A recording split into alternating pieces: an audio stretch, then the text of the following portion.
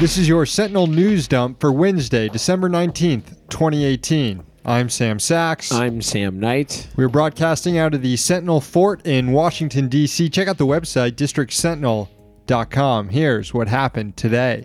A federal judge ordered the Trump administration to rein in its attacks on immigrants. Judge Emmett Sullivan ruled that the U.S. government must process asylum claims of those fleeing domestic and gang violence.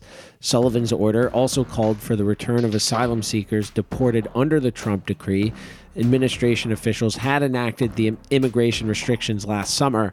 As Politico noted, the Justice Department said it would appeal the decision. The U.S. Senate passed a criminal justice reform measure that makes minor tweaks to sentencing and incarceration practices.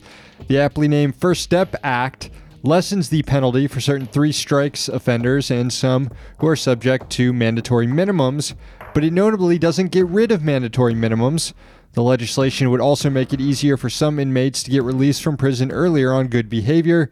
The bill still needs to be passed in the House and signed by the president, but the White House has previously said it supports it. The Department of Interior said that an oil and gas operator falsified documents about safety inspections.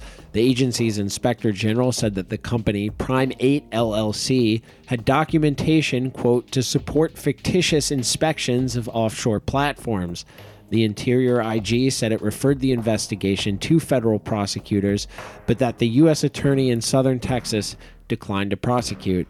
The U.S. Fish and Wildlife Service rejected petitions that would have enhanced protections for 13 endangered species of wildlife, including types of plants, flowers, birds, and reptiles. The agency opted for a wait-and-see approach to determine if incursions from mining interests and U.S. military installations, in some cases, posed a threat to habitats.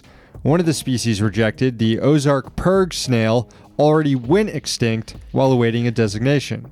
Finally, on this day in garbage can history, in 1998, House Republicans impeached Bill Clinton for lying about his affair with Monica Lewinsky, which is probably one of the least bad things he did.